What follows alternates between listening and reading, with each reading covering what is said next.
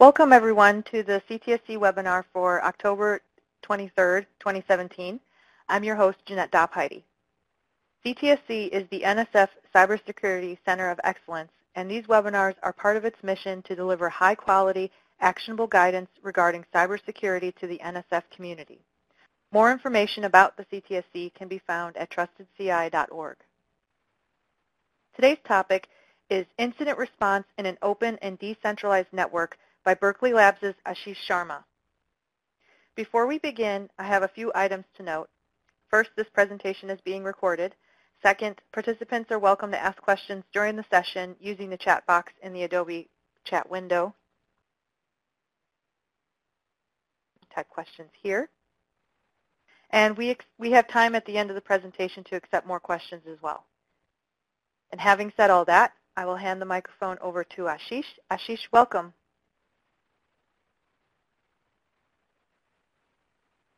Thank you, Janet, for arranging this presentation. Good morning, everyone, and thanks a lot for listening to this talk. I would like to keep this talk pretty informal, so if you have a question, feel free to interrupt anytime. And if you want to hear a little bit more about a certain slide or certain control we have put in place, just let me know and I can go in greater details. The way I designed this talk is to give a high-level overview of how we are doing security, how we are dealing with things, what setup we have in place, and so on and so forth. So going here, we are Berkeley Lab. We are actually a national laboratory which is funded by Department of Energy and managed by University of California. So we are in this unique position where we actually get best of both worlds in some sense. And we are actually a unclassified laboratory, so completely geared towards any research, open collaboration. We have a lot of visitors who are coming in and going out of the lab every day. And there are people who would come from any part of the world, be at lab for a week, 6 months, run their experiments and go away. So there is a lot of churn in and out in terms of machines, people, and so on and so forth. So Berkeley Lab actually is a conglomerate of a bunch of enclaves as well. We have Advanced Light Source, ESNet is our network provider, and these research facilities are very diverse. For example, ESNet specializes in networking, NERSC specializes in supercomputing, there's Molecular Foundry. So the ideal is there's a lot of cutting edge research going on at the lab, which brings their own unique challenges, which bring their own set of requirements. So here is this little thing about Berkeley Lab network. So we are two Class B allocated networks, so about 132,000 IP addresses. There are multiple /21s and 22s which we own. They are generally used in our wireless space because surprisingly, there were allocations for wireless, they fell short, so we actually got ESNet to allocate more subnets and they fell short, and then so on, we got a little bit more. We are IPv6 and IPv4 networks, so both of them have almost equal parity at the lab. There are a bunch of IPv6 specific subnets or like groups which would only run things on IPv6, especially like I think in our HPC side. We have both wired and wireless. There are about 13,000 endpoints at given point of time, and the number we come up with is based on ARC data. So this number mostly keeps constant, fluctuates here and there based on if there is a conference, there are new people coming in. Summer when the students are less in the lab, the numbers go a little down. There's a lot of cloud stuff, and sometimes we don't even know what cloud stuff is running until it actually causes a problem or somebody contacts us. Scientific devices, we are 100 gig, about 35 terabytes from last time we measured. But this number keeps increasing. It would be a good idea to actually plot per year network uses and how that growth happens. Bring your own devices is a standard norm at the lab. So we don't restrict anybody from bringing anything. So our network connectivity currently is 100 gig, and I'll just put a plugin for our 100 gig paper. This is actually now, I didn't realize, about 2-year old. but it gives a pretty good write-up about how we set up a large bro cluster, and we actually leveraged on a lot of actually work done by other people as well. So this basically summarizes a whole lot of technological challenges, innovations, and how you would run a big cluster to monitor a network. It's a good read actually, and if you have questions, you can definitely contact us. So again, we are a decentralized network. So we do have a central email. We use Gmail as our central email. And Gmail actually contacts with Ironport, which are sitting at the lab, and then people can use. So people generally go to gmail.lbl.gov and they actually have their email access. Our website runs in the cloud, but we run our own lbl.gov, which is centrally managed. But each project can have their own web servers. They can run whatever they want to, and they can go through, like if they have a conference coming, they can create a conference website and they can do their own thing. They can even go through clouds to run their own project websites. We do run central DNS, but people at the lab are allowed to configure their own DNS servers too. Sometimes people bring their own home machine laptops, and which are actually set up with Comcast name servers and so on. So we do actually give flexibility of however you would like to run things on your own machines, but there is some central. We use Google Sites. There is a central wiki, but then if you want, you can run WordPress too. It's just that there would be certain restrictions, controls. Only thing we really restrict is that you cannot run your own network. So you cannot actually just buy a wireless router and then create own access point and then let others connect to it. We try to restrict that. And but we don't manage our clients, so you can run any endpoint if you want. So in short, we are actually a pretty open network. And here is this data we collected from POF, passive OS fingerprinting, and this is just a random sampling, but you can see this all kinds of stuff runs at the lab. And I mean, I was looking at this list, and interesting is like there is okay still Solaris 9 or 10 running. There's BSD, there's all kinds of printers, there's all these different softwares or OS and so on. So basically, we got one of everything. That is how we actually project or talk at the lab. But if we got one of everything, that basically means that we have one of every vulnerability too. And there are times where we are like, okay, here is this thing coming up. I'm pretty sure we have one. And so far, we actually kept finding one or more of vulnerabilities if we are looking for them. We don't have a border firewall. This is a little funny slide because I actually used the Mac desktop's firewall screenshot and then did my own Photoshop setting. But yeah, I think so. This network firewall is turned off, and the deal is because we run 100 gig links, we don't actually even have a firewall to watch that network. So physically, it's like practically not even possible that we can run a firewall on the border. And we actually have a mission statement that we should be collaborating with every country out in the world, every facility out there, and we should not be putting restrictions. So we want to keep network open by design. So firewall is not a good idea.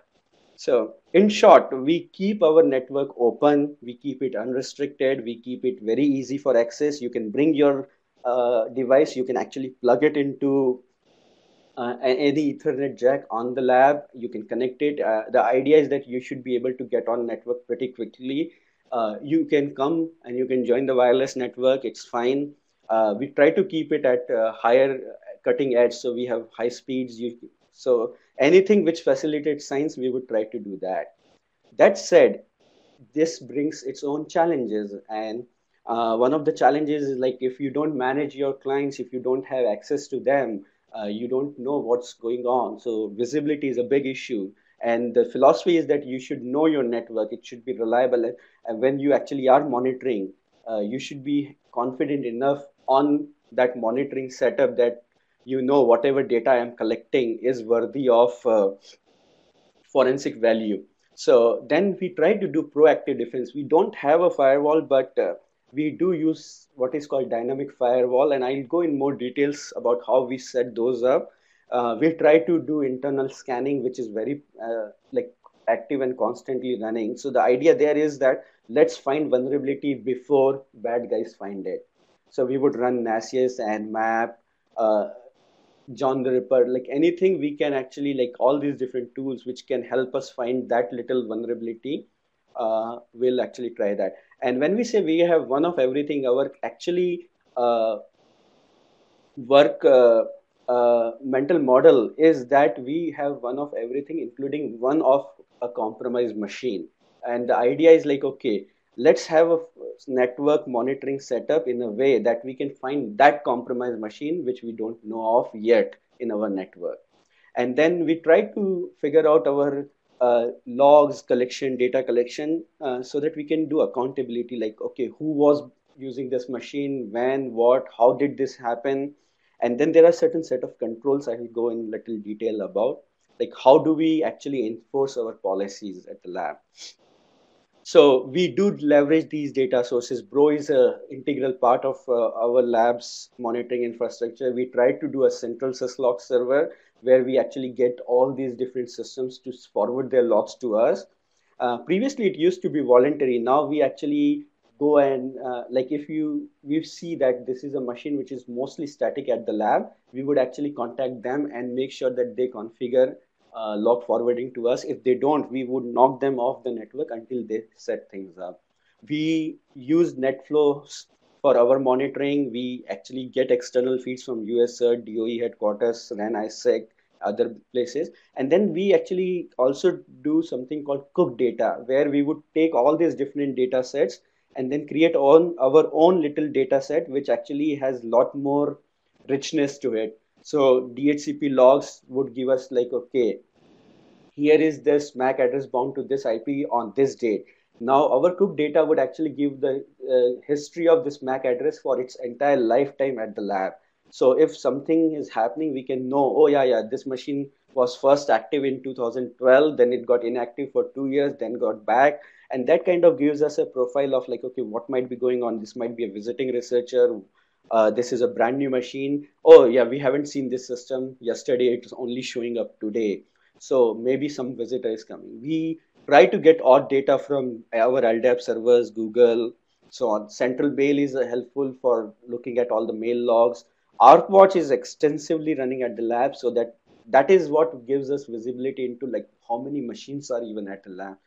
We try to leverage switchport data, have reasonable relationship with networking groups. So these are the data sets.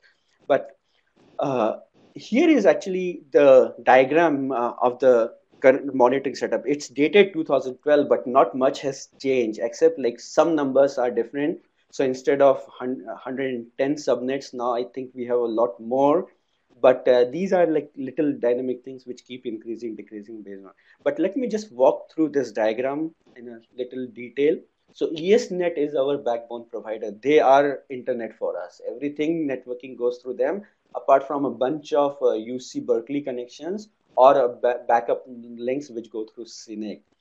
But primarily, the link between lab and ESNet is 100 gig. So the idea which we have in place is that we actually have a tap outside our border router and a tap inside our border router. And the reasoning here is that we want reliability. So like external tap goes away, bro crashes, our monitoring doesn't work, we still have a reliability of monitoring inside our network. The second thing is that we use active blocking. So let's say there is a scanner which actually hit us, we block them. The tap inside is not going to see the traffic anymore. Or if we have blacklisted IP addresses which are implemented on external router, we won't see that traffic. So the external tab gives us a visibility of what badness is still going on. And it kind of gives us insight on, okay, yeah, here's this blacklisted IP address. It has been probing us every third day for last 1 year. So we can characterize those things without actually having those bad actors affect inside the lab. So that's why we have internal and external monitoring. But then we actually have redundancy too. The external monitoring has 2 bro clusters, internal monitoring has 2 bro clusters. Then we actually would have standalone bro running, which would be doing very specialized job. And like, for example, scan detection. So we would just have a dedicated scan detection bro box, and that is also two of the same things, just for reliability, so that we can maintain one box while other can actually keep doing its thing. And then we would run time machine. I have a couple of slides to show what that is. We put FireEye as well. FireEye is pretty good for finding viruses, malware, Windows infection. So we are like, okay, they have a lot more brain power to do this thing. Let's just use that for finding all the drive-by downloads, virus infections, and it has actually been pretty good. Internal routers send us our net flows. Then we also have something called internal bro, which does subnet monitoring on certain specialized networks. For example, our business systems would actually run a bro, which would just monitor all the traffic going to business systems. And we would actually run two bro there. One bro is outside business system firewall, and another one is inside, so that we can actually see clear text data too.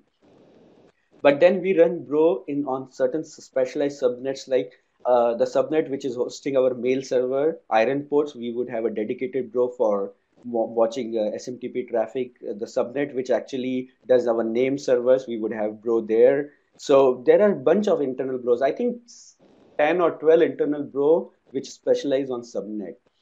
We do have syslogs coming from a host, and then that syslog data goes to a bro system, and then everything actually comes down to ACLD, which is actually our homegrown network tool, which implements ACL on the border router. So if there is badness which is identified by syslog, Windows log, bro, FireEye, each one of these tools talk to our ACLD listener, and then ACLD would actually implement a block on the border router, and this is how we would run a dynamic firewall.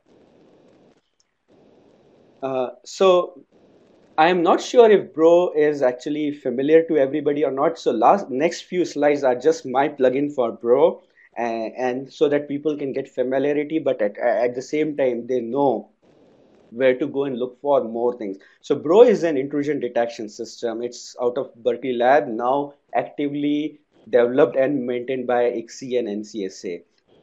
It provides a framework for protocol analysis. So bro basically knows network language in simple terms. I and you are talking in English, bro would actually understand that. So bro understands HTTP, bro understands SMTP, bro understands DNS, and then it's policy neutral. So bro does not say that this is bad. You have to tell bro that, yeah, this thing is a violation. For example, anything which is like, let's say WordPress less than 1.0.0 is vulnerable. So you actually tell bro that this is vulnerable, flag this as vulnerable, and then bro would go and implement that policy for you. And the way bro literally works is that you have internet, you have internal network, and there is a tab which sends data to bro. And that is what our previous diagram was, just little more in details. Here are some resources for bro. There is a very strong and a nice helpful community. Bro is on, like, the mailing list is pretty active. It's on Twitter, it's on Gitter. There is an IRC channel. You can use try.bro. And then NCSA actually has a center of expertise where you can actually contact them and they would help you out. There's a bro package manager, which is actually pretty good, and actually it's very awesome. It's almost similar to Yum or apt-get, but only for bro. And there is a community developing which is actually submitting new packages almost every week now. So here is a history. It is pretty rich, actually, academic history and research work. And it's a good solid tool. So it's never hurts for other sites to actually try to experiment with. I generally recommend that just install it on your laptop, see what it finds for you. And but the way bro works is that you have network traffic, it goes to packet processing, where bro would understand that, yeah, this is TCP, this is UDP, and then there is this protocol, dynamic protocol detection. So it would actually figure out that, yeah, HTTP is running on port 1599. So bro would understand that. It has its own little programming language, which is almost like C, but more geared with data structure, which are for networking. For example, port is a data structure, IP address is a data thing, and then there are tables, there are sets. So bro does all kinds of different things. So it's a network flight recorder, it's an intrusion detection system, vulnerability management system. It has a solid file analysis framework, which basically means you can extract all the files on the wire and then you can run it in your sandbox. And then there's all this custom logic. So now how do we implement this here at the lab? So this is again a little more magnification of the network diagram. We have tabs inside and outside border router. Tabs send data to Bro. Bro actually would run certain BPF filters like, okay, just send me TCP, UDP, fragmentations,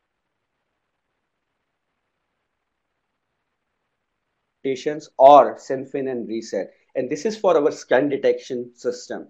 So we would like, because we don't want to see full connections, they are uninteresting. Scan detection generally is partial connections, or like just sends, or only resets, or acts, or there are all these different weirdness to scan detection. So we said, okay, let's not bombard our 100 gig entire traffic to Bro, which is doing scan detection, just send data with these filters.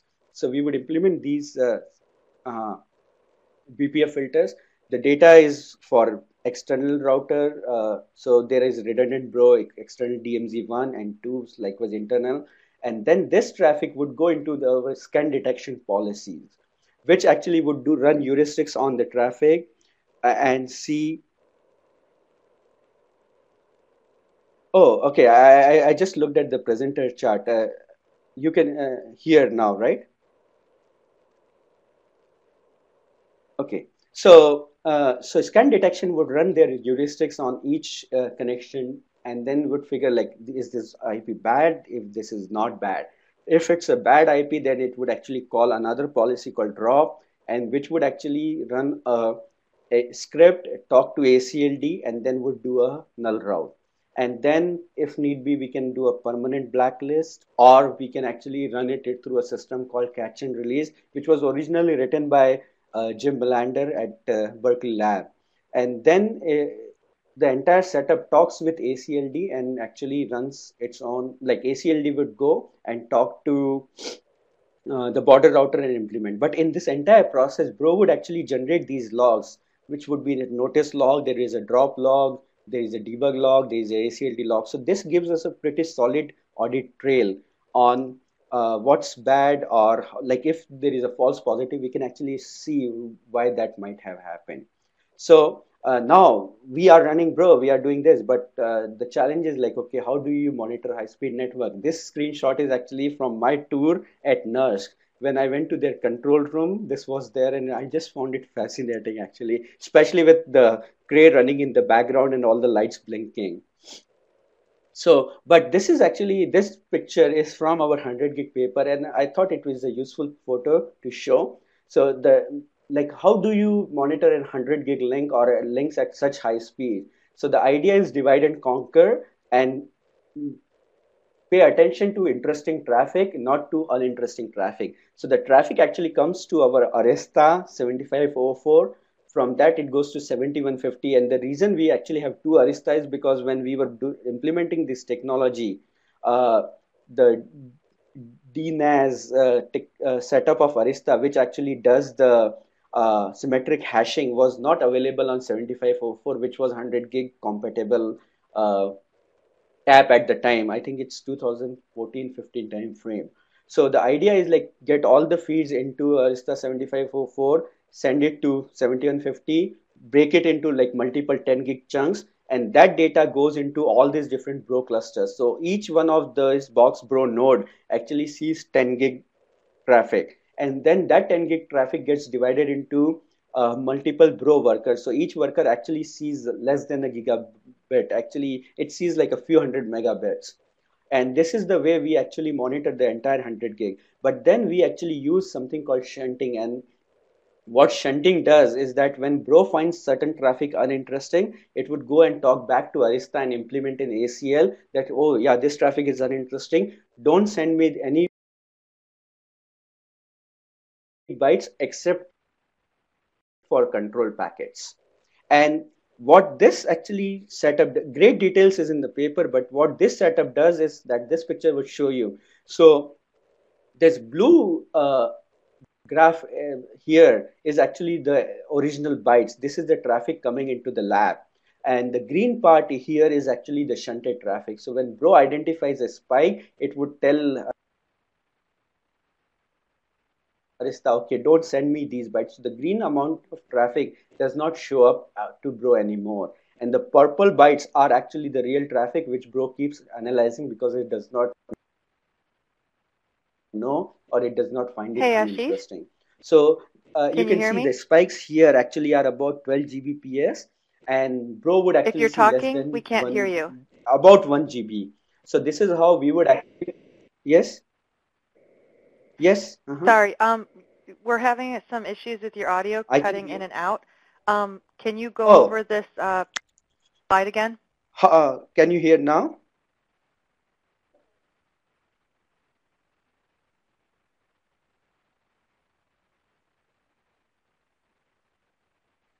Okay, yes. And I'll try to speak slowly, probably that might help.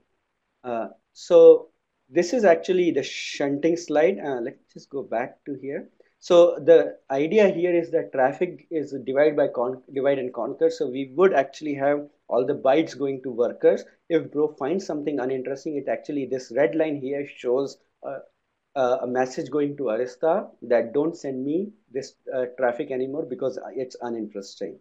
And the way it actually looks on the wire is that these peaks are actually the real bytes, and the purple data here is actually the traffic which is interesting to Bro. So anything in green here is got shunted, and Bro actually never saw it because it found it as uninteresting. And uninteresting traffic generally is stuff like big file transfers going to Amazon or going to NERSC, and it's like over SSH, and then Bro saw first few like megabytes, and it's like, okay, everything else is encrypted. I am not gonna do anything more. Let's just shunt it.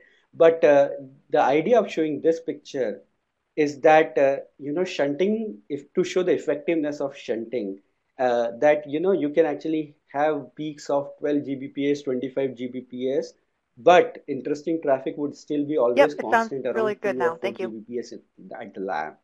So uh, is it better now, Janet? Okay. So here is the little few slides about how our dynamic firewalling is working. So this was a scan at the lab. It scanned our /16 in 2.59 seconds. So about 40 connections per millisecond, and that was way too fast.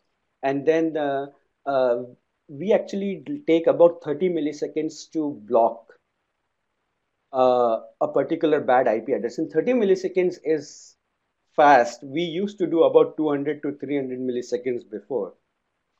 But in this duration, the bad guy already is able to scan about, like, at least touch about 1200 hosts. So this is the problem we would face. And so the idea was like, okay, if we can identify fast, act fast. So, but the thing is that the badness at the lab, like on the internet, is constantly increasing. This is a picture from 20th of October this year. This entire red thing, which is S0, about 70% of our traffic is only connections which are attempted by scanners. So they just send a SYN. There is no ACK, there is no SYNACK, there is no reset. Like they just would do a SYN probing, and that's about 75% of our 70% of our traffic. The SF flag, which you see here on the left side, the purple box, is actually the real interesting traffic, which is full connection. And of that real interesting, there can be good traffic and there can be bad traffic, but the entire S0 is, I can say safely, is bad traffic. So this is generally how the network is characterized. But I said, okay, let's go back and compare it. So I had a picture from February 29th last year. That time, these connections, so we had about 163 million connections in total that day, and 54% of them were clearly scanned traffic.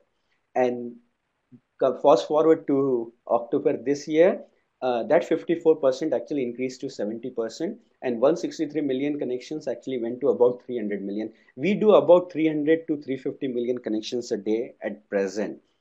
So the idea was Scott Campbell actually, like we were talking, and he gave me this idea. And it was like, okay, these things are called ankle biters. They are uh, low hanging fruit. Let's just block them left and right. So this is the way we would identify ankle biters. Like, oh yeah, this 60% or 70% of our traffic is literally probes.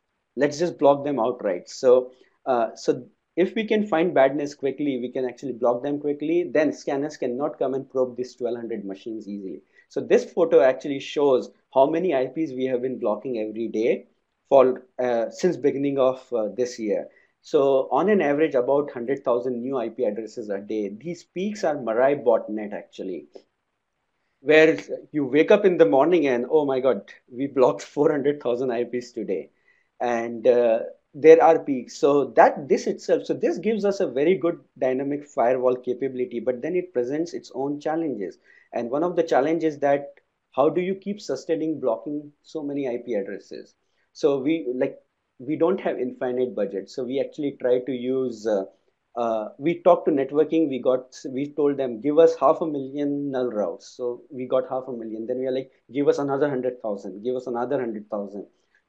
So that was one way to do things. Then we would use catch and release. But the reason last three slides are there is that we came up with something called TCP send port blocking. And no, actually, we did not come up with it. We implemented something which is TCP send port blocking. And what that does is that when we see Mirai botnet was scanning on port 4759, we would actually go and block 4759. The problem with ACLD is that if you block that and that is a source port of a legitimate connection, that would also get interrupted and blocked. So what TCP send port blocking does it that it would only block 4759 if it sees a SYN originating from a remote IP, not from the lab. So that way we can actually now statically block these ports which get hammered by this big botnet without interrupting legitimate connections anymore. So that gives us a big flexibility on like, okay, these two ports were active, let's just block that. And all of a sudden we actually, so these peaks and falls are results of this. Like, okay, we just blocked that specific port and next few days we did not actually have to consume 400,000 ACLs anymore. So TCP send port blocking is a good thing to explore. We do have network visibility with NetFlows. We have like NetFlow sources, 11 internal routers, 2 wireless. We use Simplicator and we use NFSen, NF cap for our NetFlow infrastructure. We could use Argus, but NF's dump was more friendly. So here is pretty simple diagram. All the routers send data to something called Simplicator, which actually bounces net flows to two boxes. It bounces it to the NF dump on the local collector, and then it also bounces net flows to another collector. And the idea was to have redundancy, reliability, and then we don't want to interrupt any flow collection. So we would do all our crunches on the other box. So just in case I am running a crunch with like 60 cores, it should not interrupt or take like process priorities on NetFlow collection. But we have logical components to NetFlow. So we have raw data, but then we create these grabbable log buckets for internet traffic, inbound traffic, outbound traffic, ICMP, UDP, honeypots, web server.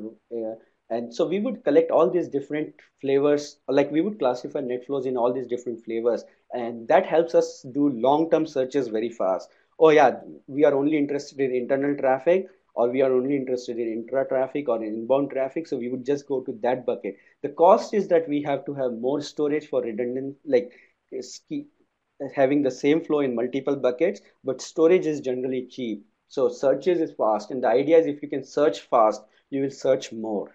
So this kind of helps us. Then we have these like heuristic process, like we would have darknet monitor, low IP scanner, IP, ICMP, subnet monitor. So we would have all these different heuristics which are running on this NetFlow data, and that actually helps us do blocking and unblocking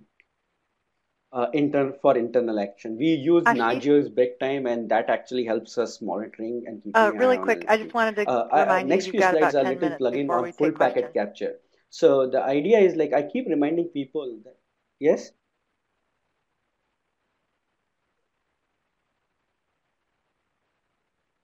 All right.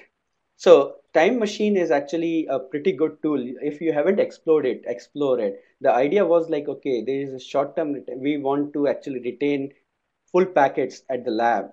So the goal was 6 months retention. We want low cost. We want open data format. We were talking to Solaris. They are like, we will use our own proprietary format.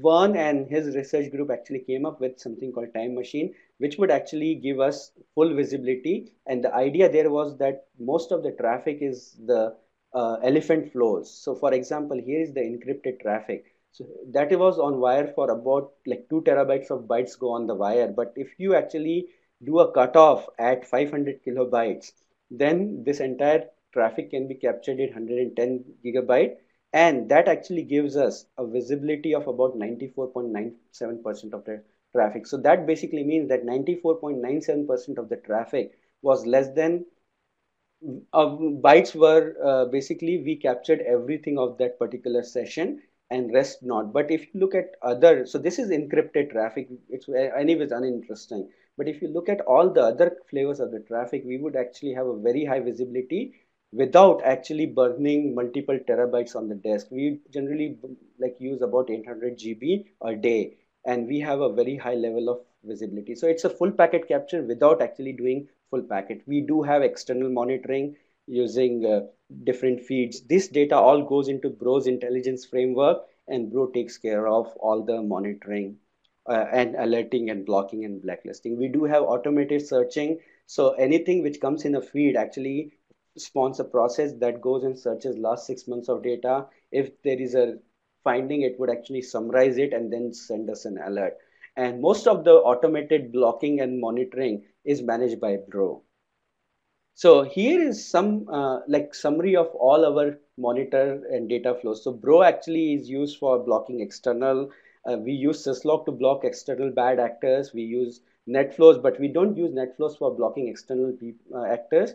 We specialize NetFlow in finding internal badness. So internal scanners, somebody probing internally, somebody doing funny things. NetFlow is totally geared to do that, and NetFlow gives us a good visibility insight. So we generally use our energy there. Then we actually use Time Machine as insurance policy. So it just preserves all the bytes for us. And the idea with Time Machine is that, if Bro fails, Syslog fails, NetFlow fails, we still have this data source to go and reconstruct most of the event.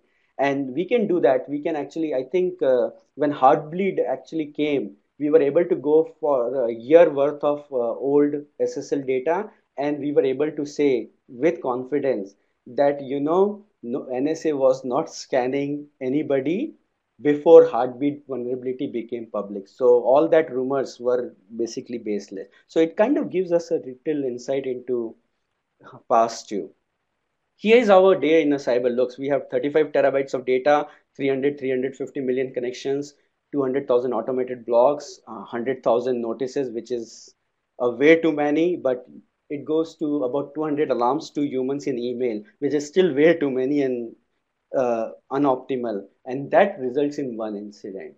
And we generally get an incident a week on an average, or 2 weeks on an average. And by that, I literally mean we might have a virus infection or a drive-by download. So next few slides just talk about how we would actually deal with certain things. So phishing is a big incident, like a big attack vector. We have a lot of concerns with phishing attack. So I'll just elaborate a little on IR process for that, and then how we would work with ransomware. So that kind of gives us and would give you an insight on our philosophy. So for phishing, generally the attack is pretty simple. There is a link, or there is an email saying give us money, or there is a bad attachment.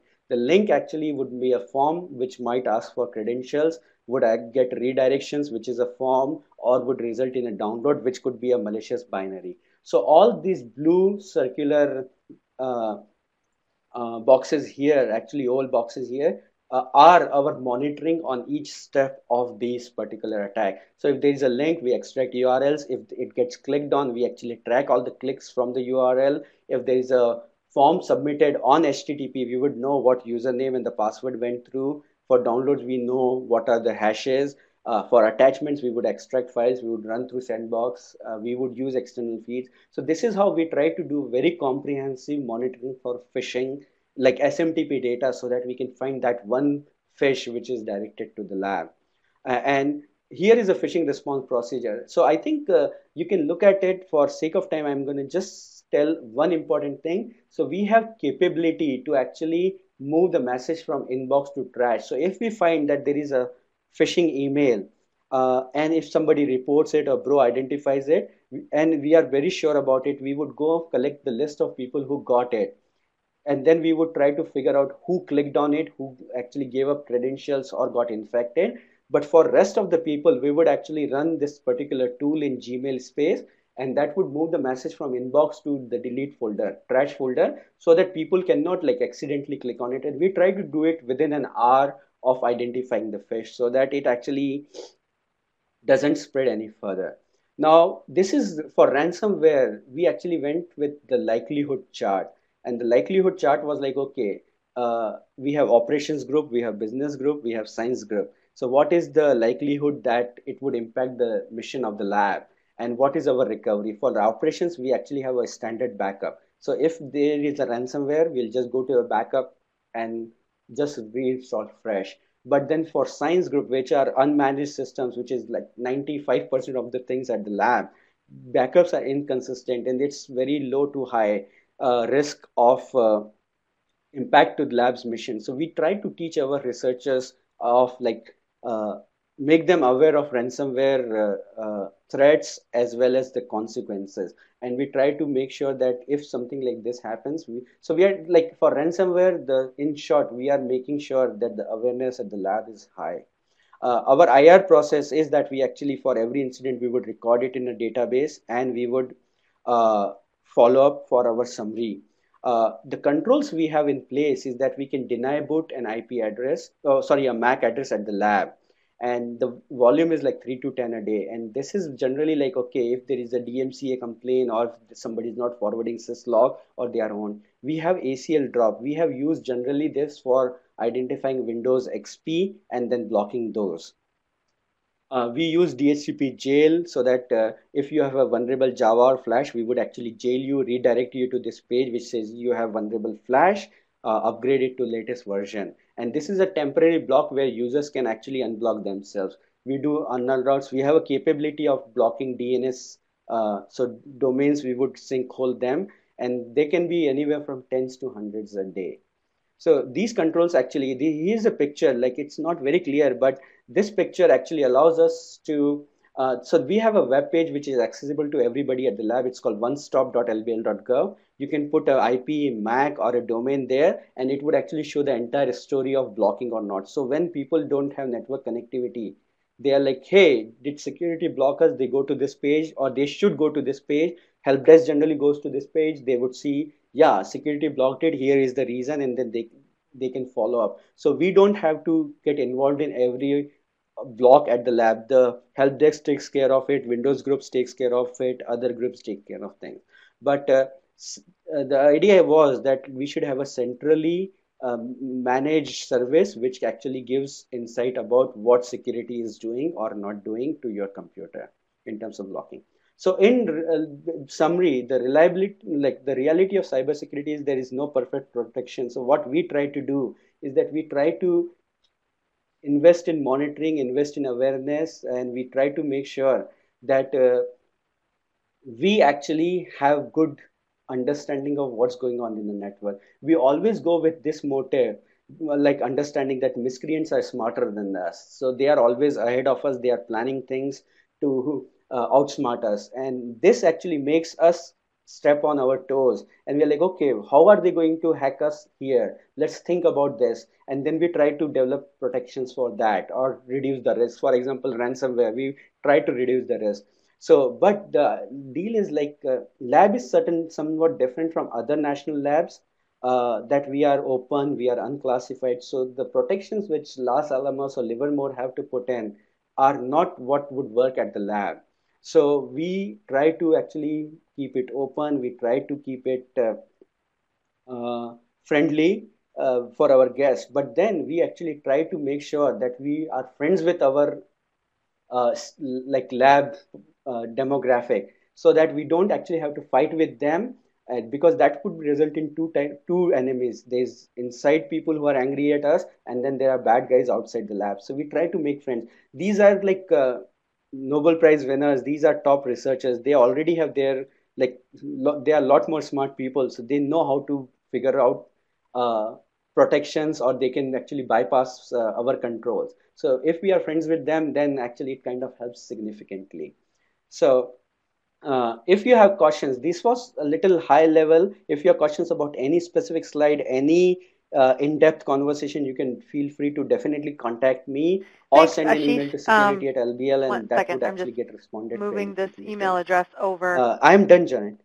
to this form so that people can click on it as a hyperlink. I just want, while people are typing, and I see a number of people are typing, I just want to go over a couple of orders of matters of business, and then we'll go over the questions. First, I would like to ask, I want to thank you, Ashish, for presenting, of course, and I would like to ask the audience to participate in our survey.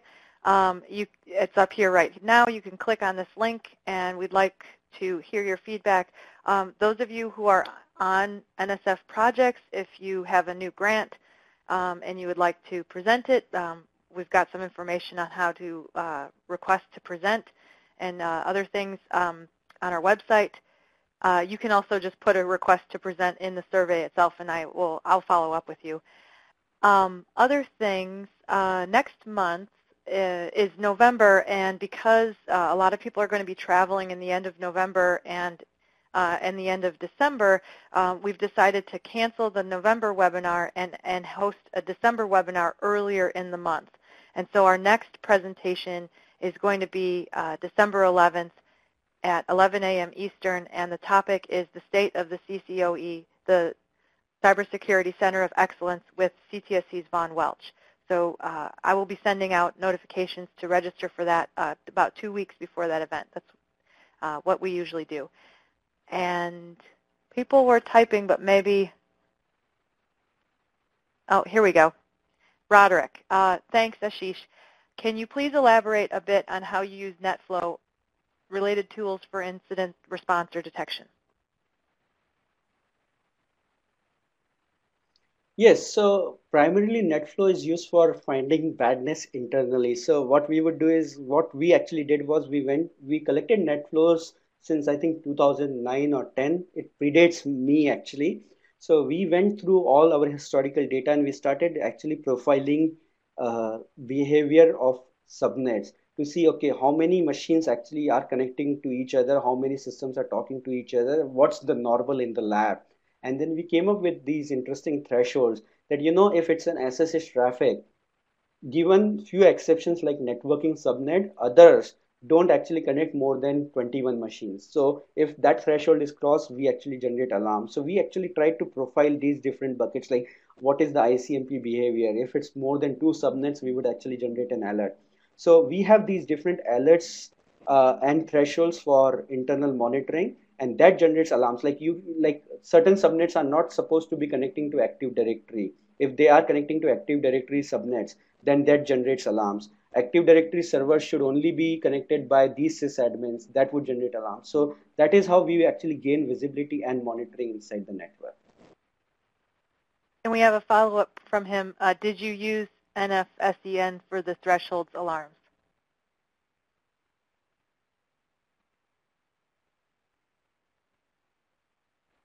Repeat that question, please. It's here in the chat. Did you use NFSEN for the thresholds or alarms? No, actually, yes and no. So most of the internal scan thresholds are actually done by post-processing of NetFlow. So we have scripts running which actually classify data into different buckets, and those scripts actually would generate these alarms. But then I have NFSense backend plugins which actually generate data. Ashish, can you hear me?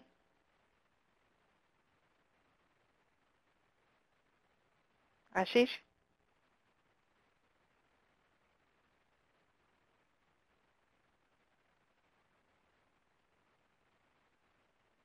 Ashish, can you hear me? Oh, looks like you're on mute. Can you take yourself off mute? Can you hear me Yep, now? I can hear you. Hello? Okay, yeah, so that generates the data for like alarms. So we use NFSN plugins in the back end most of the time. Thanks. It looks like we're getting a couple more questions coming in. Here we go. One from John. How do you manage the human side of incident response with your users? Do you distribute the escalation of the incident response to the various research enclaves? Do you have a separate process for non-emergency requests versus incidents? Yes, we do. So for research enclaves, like for example, ESNet, they have their own security team, they have their own infrastructure. NERSC has similar thing. So, but what we do at the lab is that depending on incident, we would actually pull people in and out of our group. For example, if it's a phishing related thing, big thing going on, we actually have the email team become part of the incident response team and they would work closely with us. We don't really hesitate in sharing all our findings with our email sysadmins. Like, hey, here is the story. This is what is going on. If we have a SSH compromise, we would actually get the HPC group integrated with the security team. And then for low-hanging stuff like virus infections, which are like their drive-by downloads, which are very much their pre-infected machines, which come to the lab for from some visitor. Uh, our Windows Mac PC support group actually is trained to deal with them on their own. So we try to keep a lot of trust with those guys. We would actually talk to them. We would keep them up to speed, but we train them to deal with certain characteristic infections like virus infections are there, or somebody actually has printer which got compromised. So we don't actually like security team doesn't really go and say, okay, do this. They are trained to configure that particular printer or that particular scientific device to enable firewall, make it secure, so on and so forth. So in core, we are about 6 or 7 people in the security team, but depending on different kinds of incident, we grow or shrink. If something is really bad, we would actually go from like we would cross every T and like dot every I. We would make a forensic image. We have NCase, we have DD. So we would do all that. Sometimes we would actually confiscate a computer and then we'll just keep it. And if the researcher needs something, we would actually get them new hard drives. In fact, even new computer if need be. So depending on how serious the things are, our behavior changes. Most of the time, we try to make sure that our extended teams are capable and competent enough to just deal on their own. And I've got a question earlier in the chat from Ian. How are you addressing the rising level of encrypted traffic on the network and its impact on detection capabilities? Yeah, that is a big problem we have. Actually, I tried to calculate one day, and this is just one day random sample, but I think uh, about 87% of our traffic was HTTPS in web, and that was pretty big. So we have tried to do multiple strategies. For example, in email, phishing is a big threat for labs. So we just don't do TLS. That means we are bad citizens of internet, but it's okay. We wanted visibility in our email system, so we don't do TLS negotiation at all. We want clear text traffic. If TLS becomes very critical, we are going to have iron ports bounce all those emails to another box in clear text, and we would make sure that we have visibility there. For other traffic, what we have done is we have actually that was one of the reasons we actually started making syslogging mandatory, so that all these different machines at the lab, if we see their syslog, even if there was an encrypted connection bro did not see, we still have access to what happened on the machine. We have tried strategies where we actually ask for HTTP access and error logs from web servers, and for critical web servers they are required to keep them for a while. If need be, we will go and we'll actually look at that data. So we keep trying to do this. One of the like research angle side, we actually are experimenting with OS query and bro. where we would run OS query on these different endpoints, and or we will encourage people to run that and make OS queries send us data from these different machines. So if this is an encrypted connection, Bro can talk to the endpoint and say, okay, can you tell us what process was actually using this particular non-standard traffic?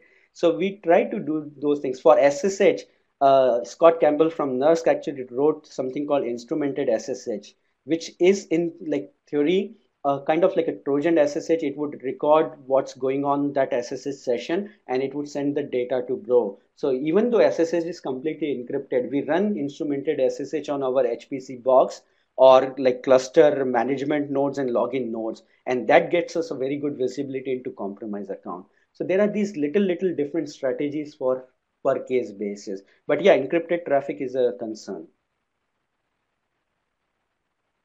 Great. We've got a few minutes left. If anyone wants to ask any final questions, I'll just sit. Great. Ian says, thanks, Ashish. Do you require syslog logging for BYOD devices then? No, actually, it's a very complicated algorithm. What we do is we rely heavily on ArcWatch data. So, if you recall, I said that, we can actually, in our cook data set, we can say what was the life story of this particular MAC address. So, we know that this was active 2 months ago, 6 months ago, how often it has been seen on the wired network. So, that way we can characterize that this machine has been on the lab network for greater than 90% of the time. Now it doesn't matter if that was a laptop or a desktop or a server. If we can say, when we figure out that it has been active for greater than 90% of the time, they get an automatic email that you are required to syslog, here are the instructions. And they get, I think, three of those email and then one warning email, and in the fifth one they actually get knocked off the network. So this is a month-long process, but uh, that helps us actually get a very high level of visibility into the syslog forwarding. And we actually get emails from our users like, hey, this is a laptop, why are you asking my laptop to syslog? And then we'll just send a friendly note, look, is your laptop being in the lab for greater than 90% of the time? And then people are like, oh yeah, it's true, okay, let me just configure it. Great. Well, I think we're going to wrap up today's session. And as Ashish said, you can contact him at security@lbl.gov. And for those of you who have attended the presentation, please fill out our survey linked right here. We appreciate the feedback. And Ashish, I want to thank you so much for presenting. This has been very enlightening, and I hope the member projects and members of or people who have been following CTSC take some of your advice and start implementing it at their own locations. Thanks for the opportunity, and thanks for all the patience in listening. Any questions, definitely feel free to contact us, or in fact, even Janet knows how to reach out to me. So I think we'll be more than happy to talk further. So, yep, great. Yes, I know. Thanks a lot, everyone. Yep, thank you. I know how to find you.